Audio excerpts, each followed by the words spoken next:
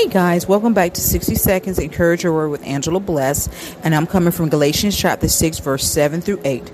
Do not be deceived, God is not mocked, for whatever a man sows, that he will also reap. For he who sows to the flesh will of the flesh reap of corruption, but he who sows to the Spirit will of the Spirit reap everlasting life. Amen. And I want to just encourage you about cause and effect. Sometimes we don't realize that we're doing something or operating in the wrong way, or we're talking to somebody the wrong way, or maybe we're just being mean, not even knowing that we're being mean. Sometimes our actions speak louder than word also. We kind of be mindful that every day someone is going through something in life. Some people are worse off than you are, or even when are. So if you see somebody that may be looking mad or angry, just speak. Nod your head or keep it going, but just don't be mean to that person, because you never know if you're going to talk that person. By you being kind, talk that person from the edge. Amen. Be blessed.